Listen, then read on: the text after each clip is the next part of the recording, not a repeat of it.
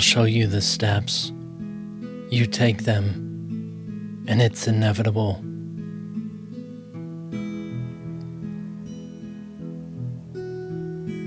These are the readings of the lessons of A Course in Miracles.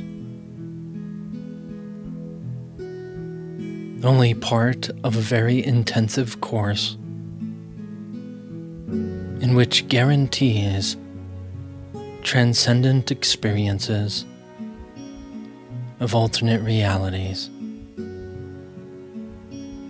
More information at openandclear.com.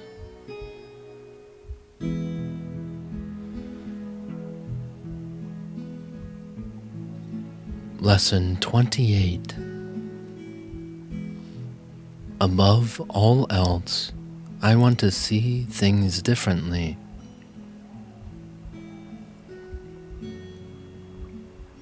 Today we are really giving specific application to the idea for yesterday. In these practice periods, you will be making a series of definite commitments. The question of whether you will keep them in the future is not our concern here. If you are willing at least to make them now, you have started on the way to keeping them, and we are still at the beginning. You may wonder, why is it important to say, for an example, above all else, I want to see this table differently? In itself, it is not important at all. Yet what is by itself? And what does itself mean? You see a lot of separate things about you, which really means you are not seeing at all. You either see or not. When you have seen one thing differently, you will see all things differently. The light you will see in any one of them is the same light you will see in them all. When you say, above all else, I want to see this table differently, you are making a commitment to withdraw your preconceived ideas about the table and open your mind to what it is and what it is for. You are not defining it in past terms. You are asking what it is, rather than telling it what it is. You are not binding its meaning to your tiny experience of tables, nor are you limiting its purpose to your little personal thoughts. You will not question what we have already defined. And the purpose of these exercises is to ask questions and receive the answers.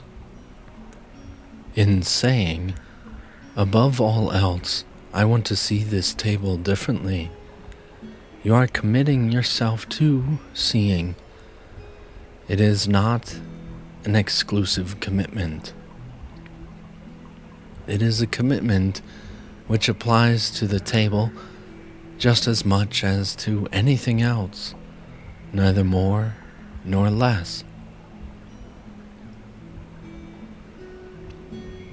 You could, in fact, gain vision from just that table if you could withdraw all your own ideas from it and look upon it with a completely open mind.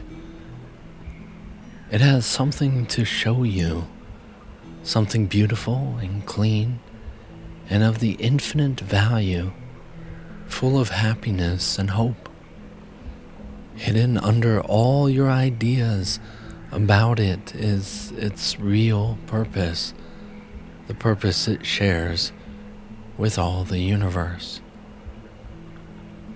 In using the table as a subject for applying the idea for today, you are therefore really asking to see the purpose of the universe.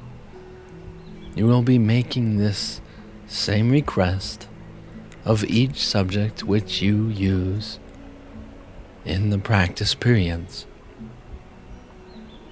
And you are making a commitment to each of them to let their purpose be revealed to you, instead of placing your own judgment upon them. We will have 6 2-minute practice periods today, in which the idea for the day is stated first and then applied to whatever you see in looking about you.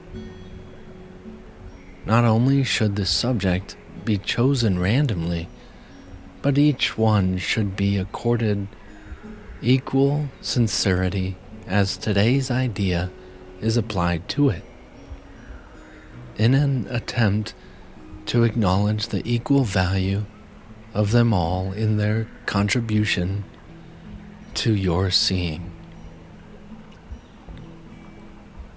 As usual, the applications should include the name of the subject which your eyes happen to light on, and you should rest your eyes on it while saying, "Above all else, I want to see this blank."